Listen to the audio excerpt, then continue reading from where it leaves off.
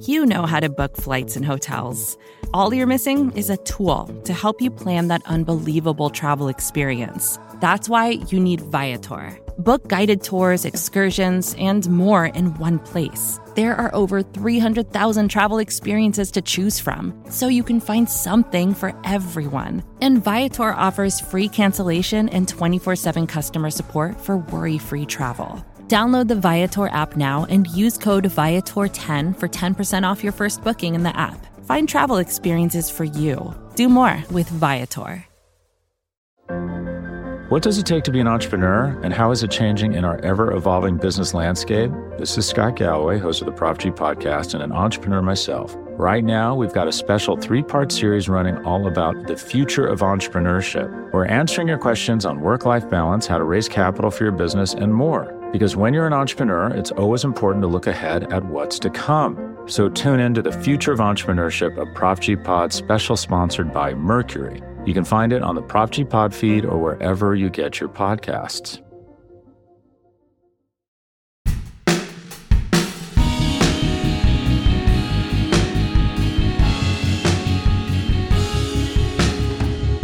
Is 2020 the year of Trump diplomatic success in the Middle East? That may sound implausible to a lot of you, but the two major agreements that seem to have been brokered in part by the White House between Israel and the United Arab Emirates, and then Israel and Bahrain, suggest that there may be some kind of realignment in the Middle East happening right now. Or at least that's the view of some people, including the president, who at his United Nations speech this week took credit for being a great peacemaker.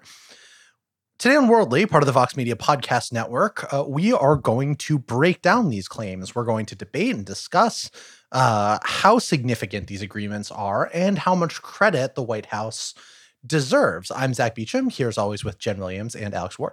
Hey. Nobel Peace Prize. Let's go. All right, weird Norwegian lawmaker who has nominated Trump for the Nobel Peace Prize repeatedly. That I'm glad you're on the show, and I have a lot of questions for you about your immigration policy views. I am happy to be here. No. Oh my God, I'm Alex. joking. All right, I'm joking. Let the record show Scandinavian listeners that Alex's Norwegian imitation is not acceptable to anyone else here. Before we get started in earnest, and that includes dissecting Alex's bizarre Swedish chef imitation of an imitation, I want to ask all of you to go to voxmedia.com/pod survey, voxmedia.com/pod survey, and fill out a brief little thing, feedback for Vox Media podcasts from our listeners. We're really looking to improve all of the podcasts, and we would really like your input on that. So go to voxmedia.com/pod survey. It would be super awesome if you helped us out here. Okay, the Middle East. There are these agreements. The one between Israel and the UAE is a good place to start because it was chronologically first, and also because it has the hilarious name Abraham Accords, designed to reference, of course, the shared ancestor of the three major monotheistic Western Middle Eastern religions. So what do we make of these accords, right? Is this really a big deal? Okay, so I obviously, Worldly listeners are probably not shocked to know that I have some thoughts on that question about whether or not... Jen has Middle East takes, everybody. I know, imagine that.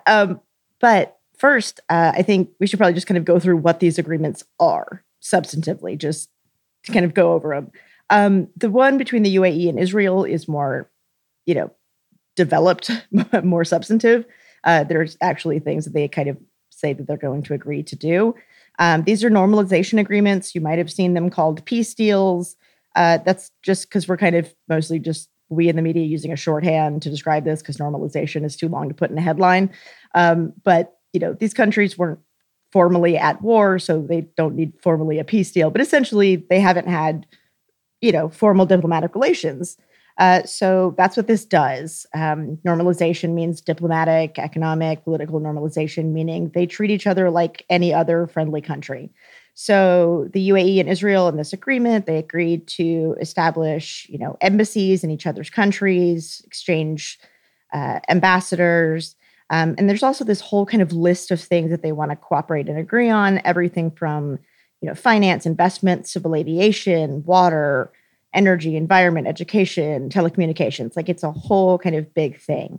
They're going to, allow direct flights to each other's, to and from each other's countries. things like that. So it's basically just they're going to treat each other like they would any other country rather than, as has been the case, essentially, the UAE pretending that Israel doesn't exist when it comes to diplomatic relations.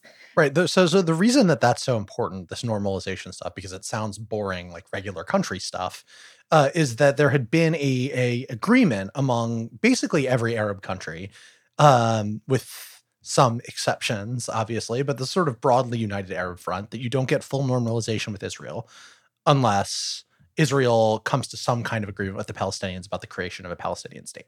That has been the official policy of the vast bulk of Middle Eastern Arab states for a long period of time. And so the UAE and then later Bahrain breaking with that is, from the Israeli point of view, a really, really welcome development, right? It shows that they aren't being held up in terms of being able to achieve some kind of regular standing in the region by virtue of the continued occupation of the West Bank and conflict with the Palestinians. Absolutely. And then on the Bahrain one, this kind of came a little bit, shortly after the UAE one. There was already kind of a scheduled ceremony to be held between the UAE and the leaders of the UAE and Israel in the White House. And so Bahrain kind of signed on at the end and was like, we'll show up too. Their agreement is more or less an agreement to have future agreements. It's just a one-pager. It's pretty short. Basically saying kind of more or less the same kind of things, though. We agree to the normalization of, relations, constructive, diplomatic, friendly relations, basically the same kind of thing. Though it doesn't list out like the very specific it doesn't list things out in specifics to the detail that the other one does, but same kind of things, telecommunications, technology, energy, healthcare, culture, direct flights.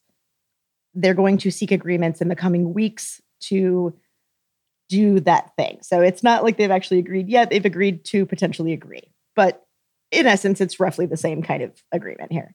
Now, it's important to note the sort of political context here before we get into some more stuff. And I know we'll talk about it more later, but let's be clear about sort of two items. One, we have an election coming up, right? There's a presidential election coming up, and Trump, one of his main arguments, or at least one of his main foreign policy arguments for why he should be reelected, is that he is a deal maker and a peacemaker. And so to have these deals, weeks before the election allows him to make this case. It is one that he made at the United Nations this week. And it's part of the reason we're talking about it now is he basically said, like, I had these deals, the U.S. brokered these deals. America is a peacemaker again, thanks to me. I am the peace candidate, effectively is his argument. Biden is making other similar cases. The other thing here is the countries that are involved in this, the UAE and Israel in particular, have been really do like Trump in charge.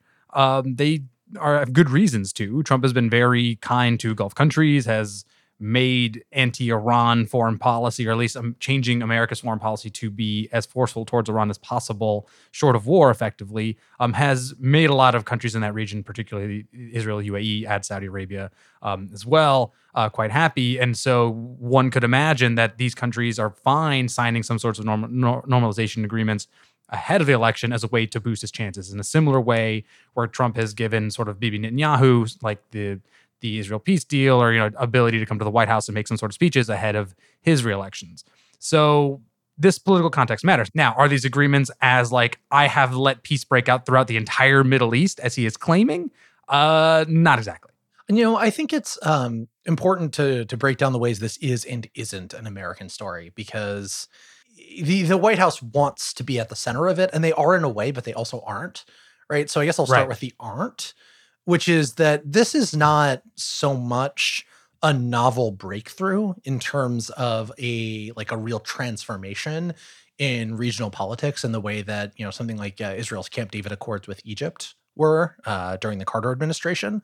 Obviously, because Egypt and Israel had fought wars, that is a significant difference between Israel and the UAE. But more fundamentally, this is like a codification of long-term trends in the Middle East more than anything else, right? So Israel and the Gulf states, especially Saudi Arabia, which is notably not included in these agreements so far, but also, the UAE to a significant degree, have gotten a lot closer in recent years, because basically on the enemy of my enemy is my friend principle, in terms of opposing Iranian involvement and expansion around the region.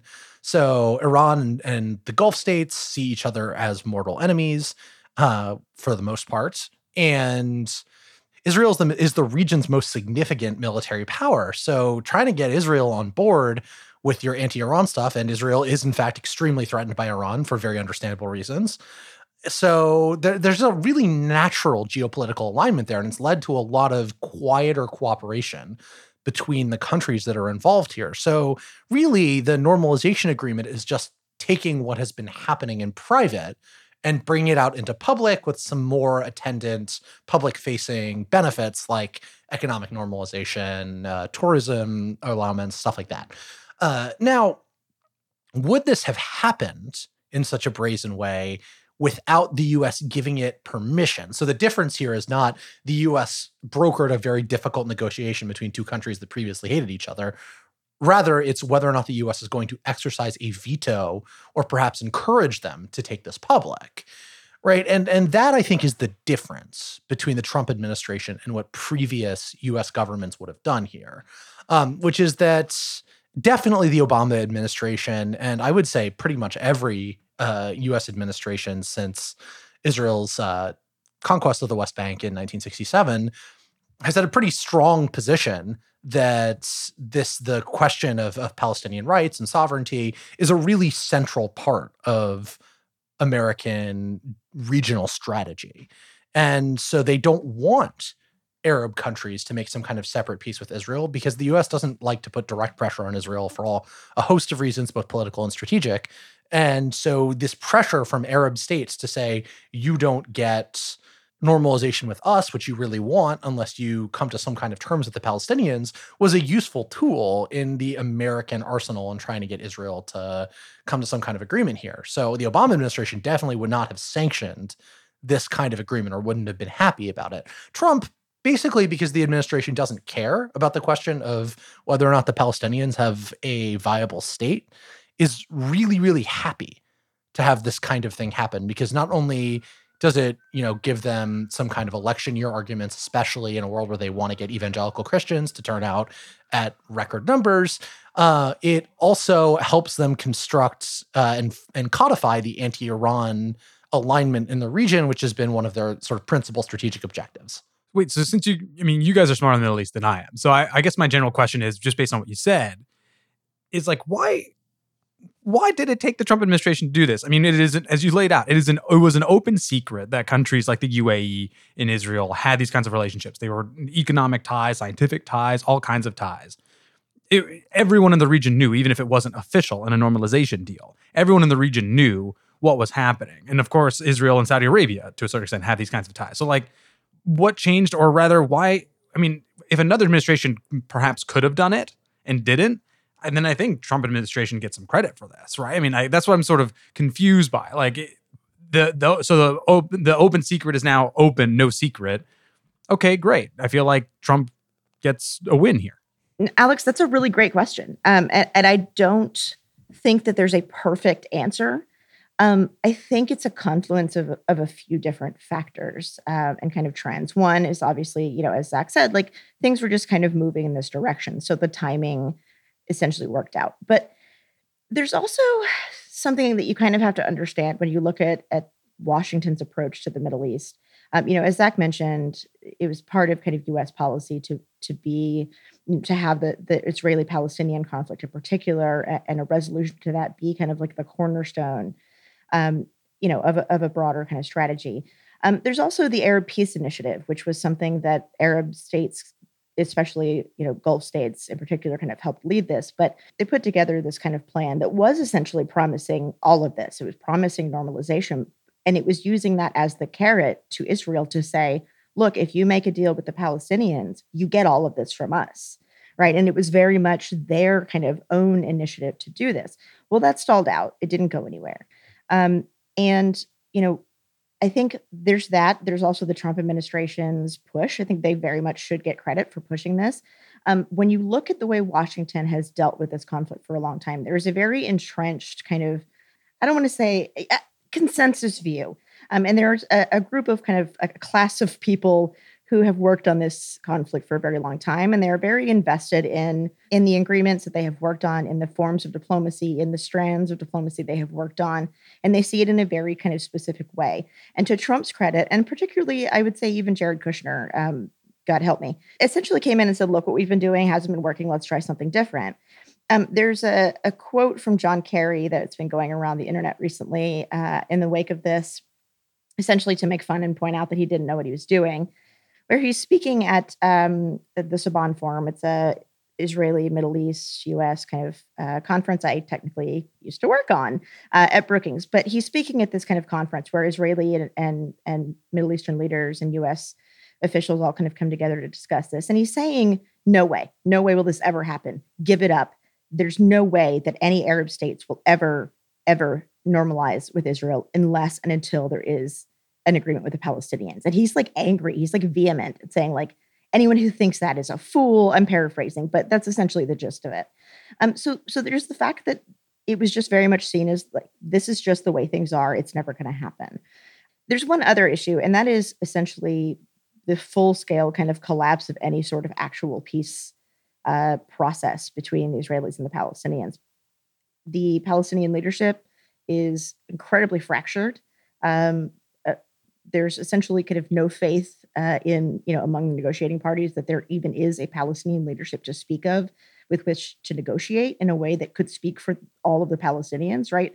The Palestinian leadership is fractured formally between Hamas and Fatah, right? So you have the Palestinian leaders who run the West Bank and the Palestinian, Hamas leaders who run Gaza.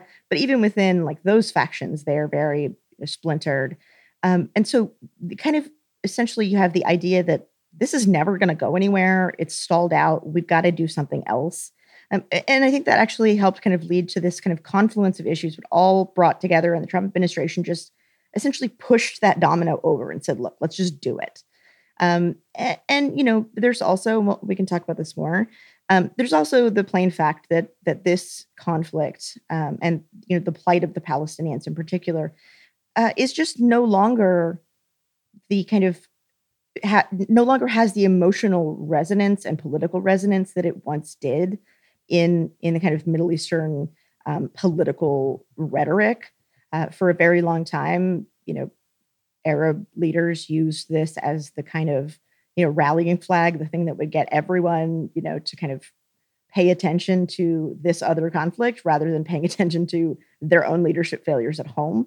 And it's just not as salient an issue anymore for all of these other reasons in the way that Iran is. And so all of these issues kind of came together. And again, I think the Trump administration recognized that to their credit and they pushed. This really speaks to the question of how you see the Israeli-Palestinian conflict in the broader scope of international politics, right? So there is a very, very common view, especially in the early 2000s, it was called linkage. And the linkage theory was that every other problem in the Middle East was to some degree bound up in the Israeli-Palestinian conflict. So Arab authoritarianism, well, that's the problem that Jen just described, where you have a bunch of leaders who are staving off democratic challenges because they're just saying, look over at the Palestinians, I'm fighting Israel. Terrorism, well, terrorists are motivated by Israel's mistreatment of the Palestinians. And so if you end the occupation, then you pretty much sap Al-Qaeda's, not entirely, but somewhat, Al-Qaeda's recruiting ability. I just want to jump in really quickly, Zach, just to support your point there. Zawahiri, the current leader of Al-Qaeda, and Osama bin Laden, but Zawahiri in particular, they openly in their documents, in their private correspondence, openly discuss the fact that you can't, really get Muslims and Arabs, but Muslims more generally, to kind of rally around anything except the Palestinian cause. So they openly discuss using that as a rhetorical device, even though Zawahiri openly did not care at all about the Palestinians. They discussed like, that's the one thing that will rally everyone. So let's just talk about that a lot in our propaganda, even though neither of them really cared at all. So you're absolutely right. Yeah, that was just like a really, really important, and I think at the time, reasonably defensible theory of how Middle East geopolitics worked. The problem is that events have shifted. The Arab Spring and more recently the Sudan uprising showed that it is quite possible for citizens to rise up against domestic authoritarianism without there being some kind of Israeli-Palestinian peace. Without violence. Or without violence, right? The rise of ISIS, it shows that terrorism has lots of causes that are entirely independent of the Israeli-Palestinian conflict, grounded primarily in local and domestic disputes between or state fracture. Like in Syria, the Syrian war has dramatically changed what people are concerned about, and the rise of Iran's power also has sort of taken the wind, as we've been discussing throughout this episode, the wind out of the Israeli-Palestinian conflict sails. So the case for it being geopolitically significant in the way that it was has gotten substantially weaker in the 2010s and early 2020s. And as a result, like you can get two ways of thinking about the Israeli-Palestinian conflict. And one is the sort of classic left liberal view, which is this is wrong, right? Israel is an American ally and ostensibly a democracy. It can't keep oppressing Palestinians like this. The United States needs to push Israel, and if it's not going to budge, it needs to pressure Israel harder and harder until it does something that makes peace possible. And so that's essentially a moral argument, right? It is not a strategic argument. It's just one making the case that this is something that we have to act on, much in the way that we need to act on, let's say, other humanitarian abuses in other places, not to equate any of them, but just to say that's the logical structure of the argument. And then on the other side, there's an argument, a sort of colder geopolitical one, that says, look, the U.S. interest in the Middle East is in containing Iran and preventing there being some kind of challenge to a geopolitical order that is very friendly to the United States in the region. And look, it sucks for the Palestinians that life is like this, but there are lots of conflicts that we don't try to resolve and that we don't that we don't plan our entire regional or international strategy around. So we can sort of localize the Israeli-Palestinian conflict to being Israelis and Palestinians, and then work on a variety of different other tracks to try to contain Iran and enhance U.S. influence in the region. And one good way to do that is to build linkages between Israel and Gulf Arab states and Arab states more broadly. And that those two views are obviously divergent, right, in their sense of strategic priority. But the Trump administration, they aren't just, foreign policy realists. They have lots of other ideological concerns that play into their pro-Israel foreign policy. But when it comes to these sort of geopolitical agreements, I mean, they've clearly adopted the second position. They just don't really care about what happens to the Palestinians and care much more about U.S. strategic position. Although, in somewhat fairness, I mean, look no further than the Arab League meeting a few weeks back, in which you had the Palestinians chairing it, basically trying to get all the countries in the Arab League to basically say, hey, can we condemn these normalization deals? Can we back away from it? Can we say that this, like, a further push will come after an Israel peace deal? And no one else signed on. No, right. Like the reason that this can happen is because the Arab states don't care either, right? That was Jen's point earlier, right? It's just the salience of the Palestinian issue has gone down, which creates an opening for a new American approach to the region that, or at least the Israeli-Palestinian conflict, that just de-emphasizes the humanitarian stakes of the occupation, as if that was, which is weird to say because it wasn't like that was at the center of American thinking to begin with. Well, yeah, I guess I just want to make clear that, like, and sort of emphasize the point that opening existed. And I think you're totally right, Zach, that, the Trump administration's decision to kind of go forth on this does not really come from like some sort of looking at the map of the world and deciding the big chess game and like where things were moving. There were tons of considerations, but the opening did exist. I mean, you had Palestine was so upset with the Arab League that they decided to like no longer chair, even though they're supposed to be chair for about 6 months. In a sense, whether it was intentional really or like grand design or not, the Trump administration seems to have stumbled into a pretty big opportunity here to be still seen as like a player in the changing Middle East while simultaneously kind of extricating itself from it because it's building a somewhat coalition to push back on Iran. It doesn't mean there won't be further issues, and I'm sure we'll get into this later, but there's sort of two, like when you do actions like this, you're supposed to have a goal in mind, and it's unclear exactly what the goal is. Is the goal somewhat what I laid out, which is like to build a sort of balancing coalition against Iran and extricate yourself, which could be it, or or is it to like put pressure on the Palestinians in order to then come to the table because you see that you don't have the friends that you did before? I would assume it's a lot more the first than the second. And that's a bit of a problem, especially when this is being billed as part of the Israel-Palestine peace process. Because if you're not going to actually make the right moves to solve that issue, if you are in fact not making real strides towards that to those solutions, then this is more cosmetic, or at least it is actually a different focus, even though it's being billed as, this grand design that Kushner and Trump have built and the new way forward on this long-term conflict. So we're going to take a quick break. When we come back, we're going to get into our assessments of whether or not this agreement actually is a good thing or not on balance, which I have to admit is that I have two minds on. Vacations can be tricky. You already know how to book flights and hotels, but now the only thing you're missing is, the actual travel experience. Because is it really a vacation if you're just sitting around like you would at home? You need a tool to get the most out of your time away. That's where Viator steps in. You can book guided tours, activities, excursions, and more in one place to make your trip truly unforgettable. Viator has over 300,000 travel experiences to choose from. Everything from simple tours to extreme adventures and all the niche, interesting stuff in between. So you can plan something that everyone you're traveling with will enjoy. Real traveler reviews give the inside scoop from people who already been on the experiences you're considering, so you can plan with confidence. Free cancellation helps you plan for the unexpected. And 24/7 customer support means you can travel worry-free. Download the Viator app now and use code Viator10 for 10% off your first booking in the app. Find travel experiences for you. Do more with Viator. What does it take to be an entrepreneur, and how is it changing in our ever-evolving business landscape? This is Scott Galloway, host of the Prop G podcast and an entrepreneur myself. Right now, we've got a special 3-part series running all about the future of entrepreneurship. We're answering your questions on work-life balance, how to raise capital for your business, and more. Because when you're an entrepreneur, it's always important to look ahead at what's to come. So tune in to the Future of Entrepreneurship, a Prop G pod special sponsored by Mercury. You can find it on the Prop G Pod feed or wherever you get your podcasts.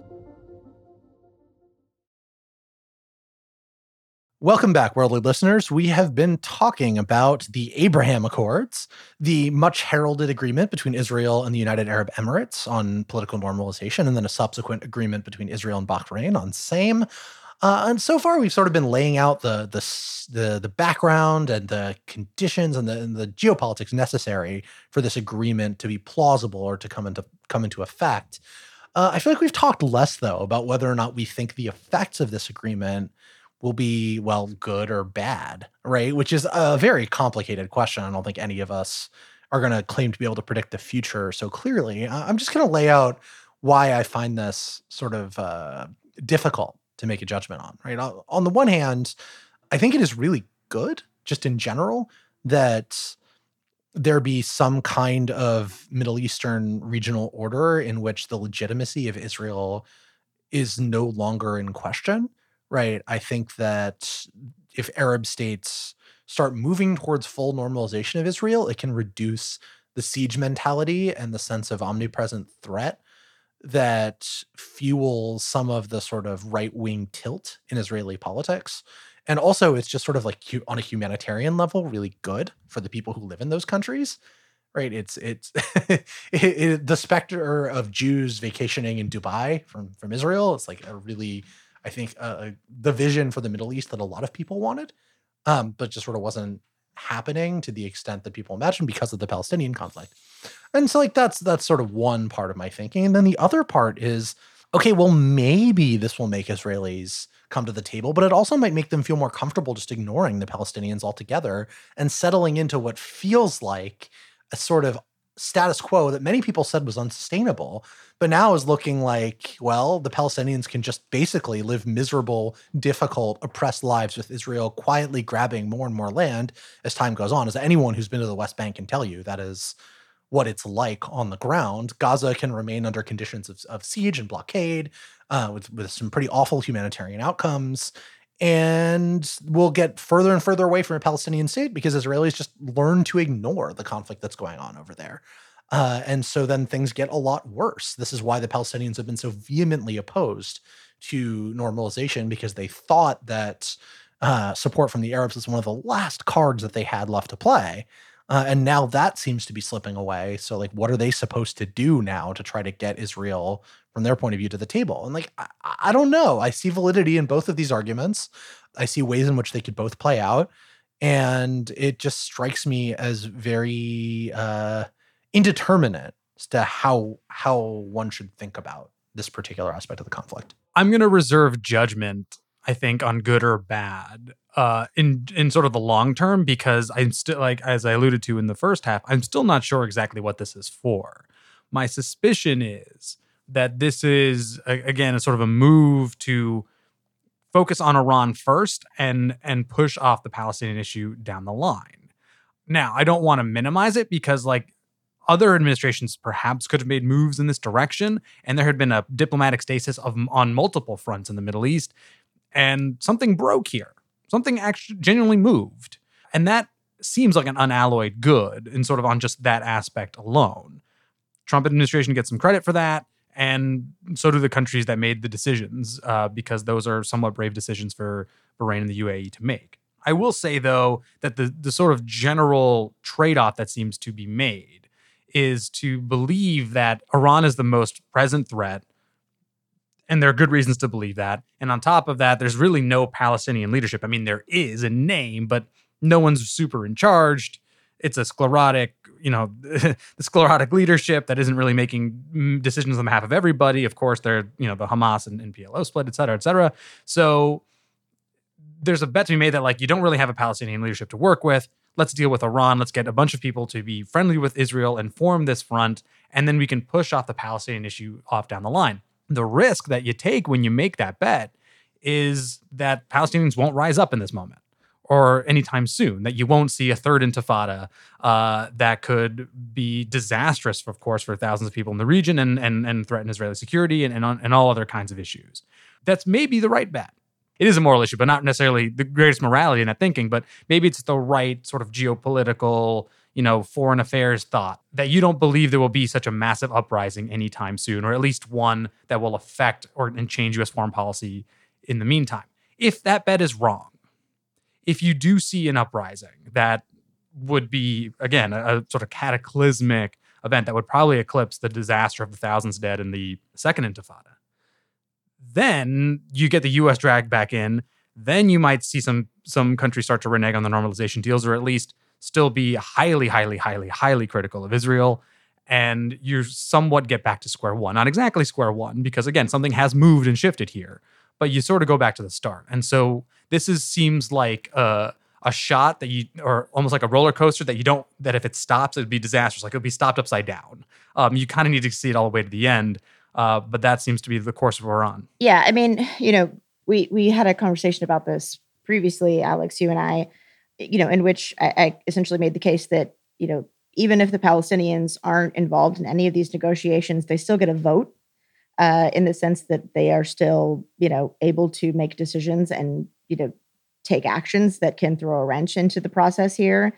I think there are a few calculations going into this. One, we saw, for years and years, the, U.S. presidents of both parties promised to move the, U.S. embassy to Jerusalem from Tel Aviv.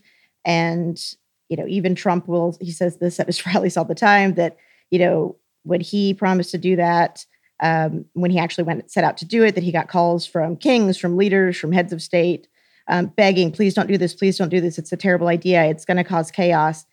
And he said, well, I promised to do it. And so I did it. And when he did it, we didn't actually see that chaos, right? We didn't see the quote unquote, and I hate this phrase, Arab Street, but we didn't see people in Arab capitals, across the region taking to the streets en masse to protest this.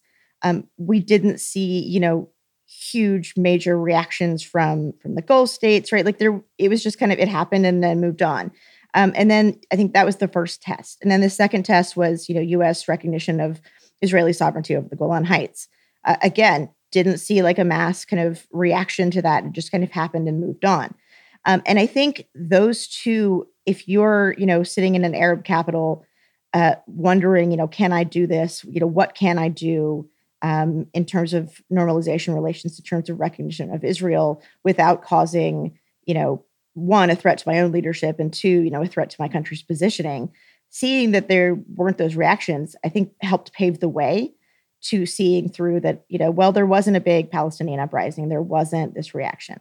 So there's that. The second thing, I think, is the question about whether this actually does push Iran. I think it is understandably the case that, having a stronger kind of political orientation bloc aligned against Iran is important. But there's also the fact that, it's not like the UAE and, Bahrain and, any other countries themselves are, super useful when it comes to fighting Iran, or threatening Iran. What's super useful is the U.S. ability to continue to have bases there, in particular in Bahrain, the Fifth Fleet. I think it's not like, having the Bahraini military is like really going to change the direction of the conflict, right? It's not like, Bahrain signed on, so now Iran's really going to mind its P's and Q's in the region. Like that's not what we're talking about here. Can I interject with just one question on this though? Because it does seem like the UAE part of the deal was like, they might get F-35s from the United States because they normalize with Israel. And if we start selling the most advanced warplane, assuming it works, to the UAE, wouldn't that actually like sort of help in that effort? It's just a genuine question on your point. Sure, theoretically, but it's not like a UAE Air Force is going to be the deciding factor in whether or not we can challenge Iran. I mean, we're talking about the U.S. military, right? Sure. And then add that in Israel. But that's not really what's going on here. What this is, I think, in a lot of ways, is a political and diplomatic isolation and just kind of a recognition of, that everything is kind of aligned against. But here's the problem there that I see. This could potentially have the result of, in some ways, strengthening Iran. And the reason I say that is because the raison d'etre of the Iranian regime, right? The kind of defender of Islam, the Islamic revolution, that we are, exporting this Islamic, revolution. We are the defenders of the downtrodden and oppressed, particularly the Palestinians, those oppressed by Israel, right?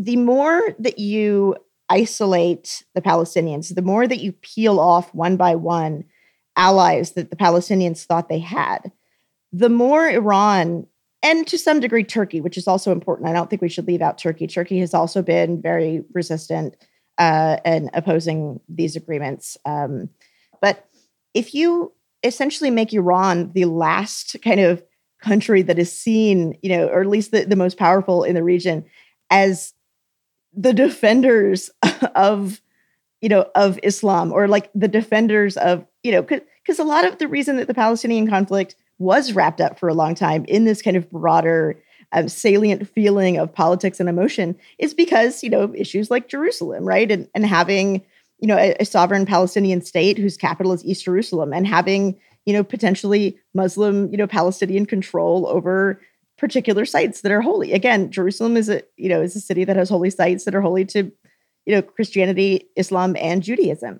And so potentially, you leave with Iran, if more countries, if Saudi, and I don't think that's as likely necessarily in the short term, Qatar, other countries sign on to this, Iran can then very realistically say, look, they've all sold you out. We're the only country that has your back. We're the only ones who haven't sold out to Israel. And, that could potentially be a very, powerful rallying cry. Yeah, I mean, look, to put it differently, the fact that the Palestinian cause has declined in salience does not mean it is all of a sudden completely irrelevant to every Arab and Muslim person in the Middle East, right? It's not like a 0 to 100 thing. It's a gradation. Like if it was at 75 on a scale of regional importance and now it's down to 25, those are just arbitrary numbers, but I'm trying to illustrate a point, right? 25 is still significant. It still matters.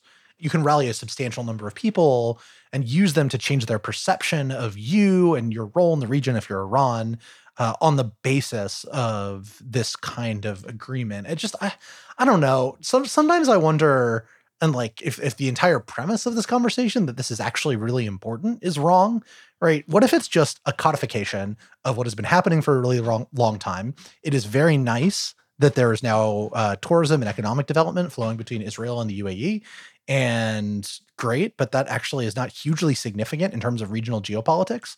It's just take something that everybody knew, that the Gulf states were closer to Israel than they were in the past, and way closer to Israel than they were in Iran, and a de facto anti-Iran alliance, and makes it go public.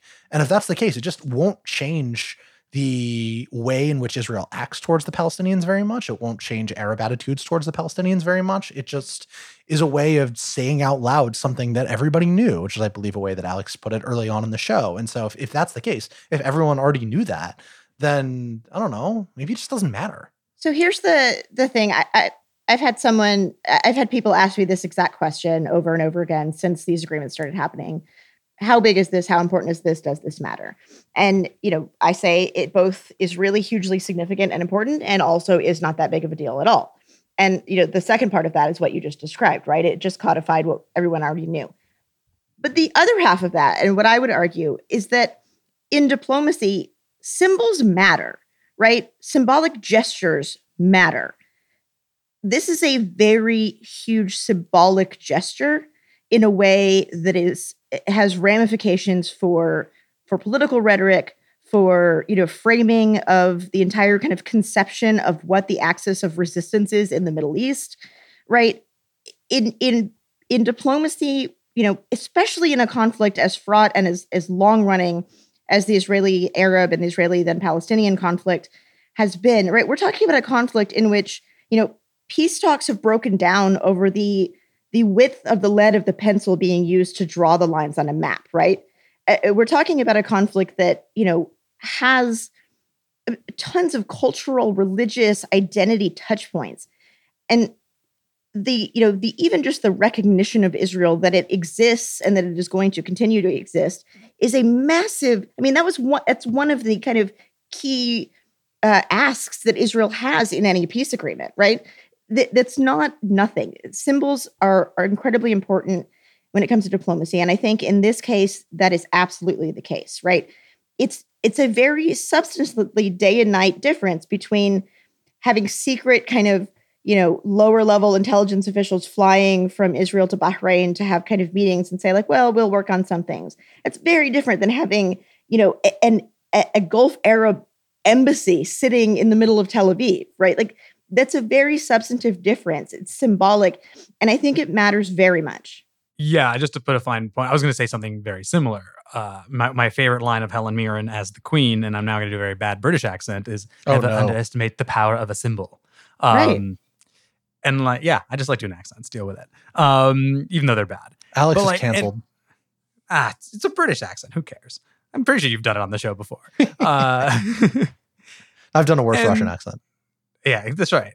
For all the reasons that Jen noted for the region, but also let's be clear, not that this is a totally U.S. story, but for the Trump administration, because it now gets to say, after its peace efforts and Middle East strategy writ large has been maligned by us and by many, many, many other people, now they get to point to genuinely something that seems positive, and if not, is positive.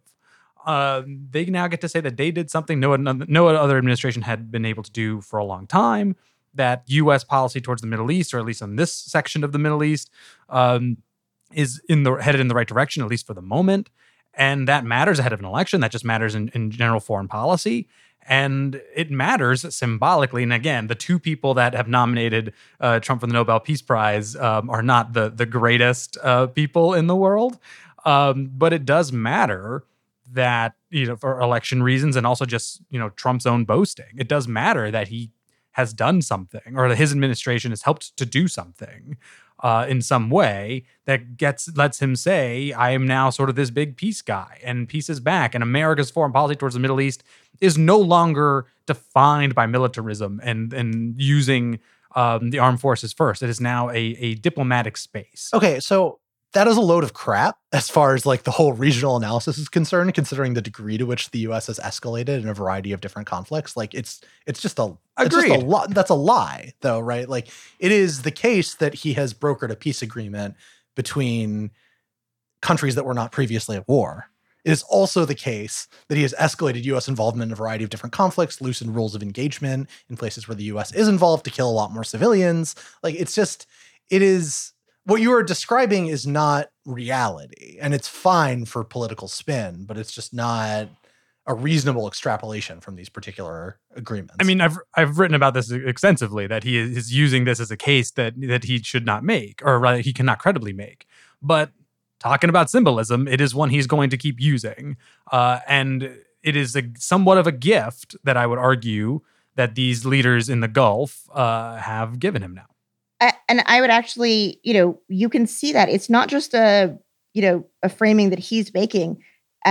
At the UN General Assembly, Saudi King Salman, and I mentioned this on Twitter, but he framed it as, he said, we support the Trump administration's efforts to bring the Israelis and the Palestinians together at the negotiating table, to work toward a peace deal.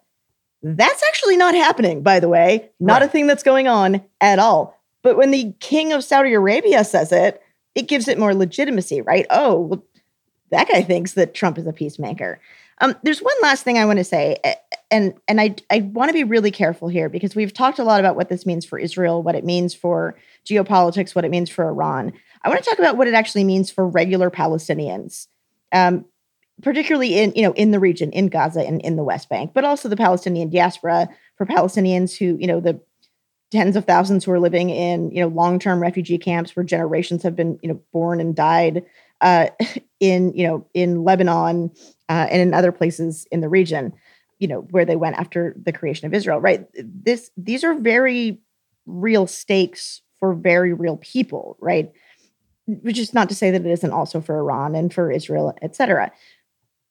But I think it's really important to talk about what this means for the Palestinians and their, aspirations for statehood, and for just, peace and dignity, right?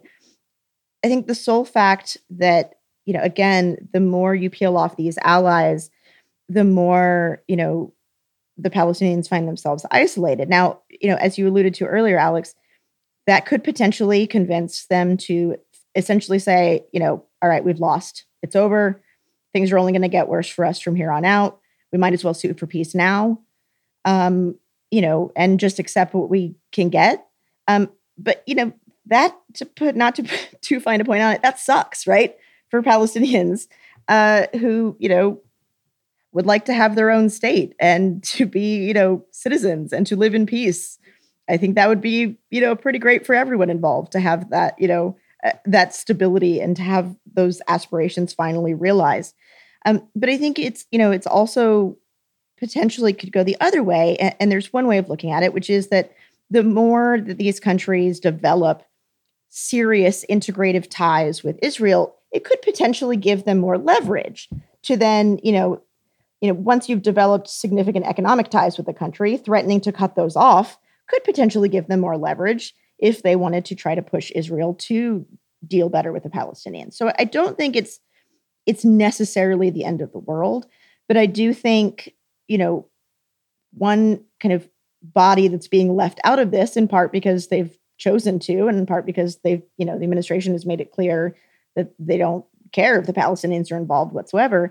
But again, they have a vote. And I think there are a lot of very serious questions that Palestinian leaders and Palestinians are going to have to, be demanding of their leaders. What do we do now? What's next? And I could see it going a whole bunch of different ways. But I think it's really important to understand that this is still a stateless people who have suffered greatly and who deserve to have actual dignity and, a safe place to live. And the bottom line is that these agreements do not accomplish that. And that's still an open, festering wound that isn't going away. Strong agree. It's the case I've been making throughout this episode. And that about why this bothers me, right, is the neglect of concern for Palestinians as human beings, right? As opposed to just like pawns on a geopolitical chessboard.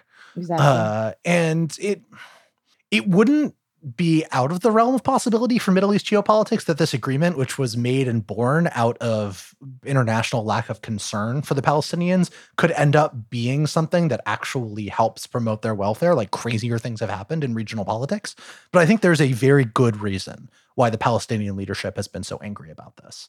It's totally understandable from their point of view that they're not filled with glee about the prospects of like, you know, a citizen of Abu Dhabi going and hanging out on the beaches in southern Israel or whatever, right? Like that they don't care about that. What they care about is trying to get Israel to stop stifling their economy with checkpoints and stop using a series of arcane laws to seize control of their lands and push them further into like a Swiss cheese Bantustan type situation, right? So yeah, if I'm the Palestinians, I'm angry, and rightfully so, even though in the long run there is, for reasons that Jen was talking about a second ago and that I mentioned earlier in the episode, a possibility that this does end up creating underlying conditions under which a peace becomes more plausible. That's clearly not the intent of these agreements.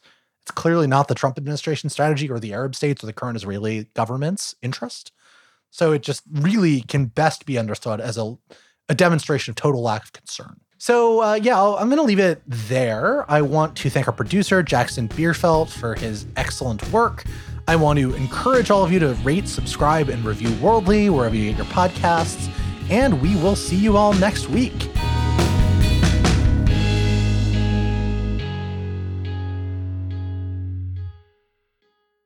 So a big part of what makes Worldly and you know, the podcast you know and love, well, it's you, it's the listeners. We really need your help with planning our future.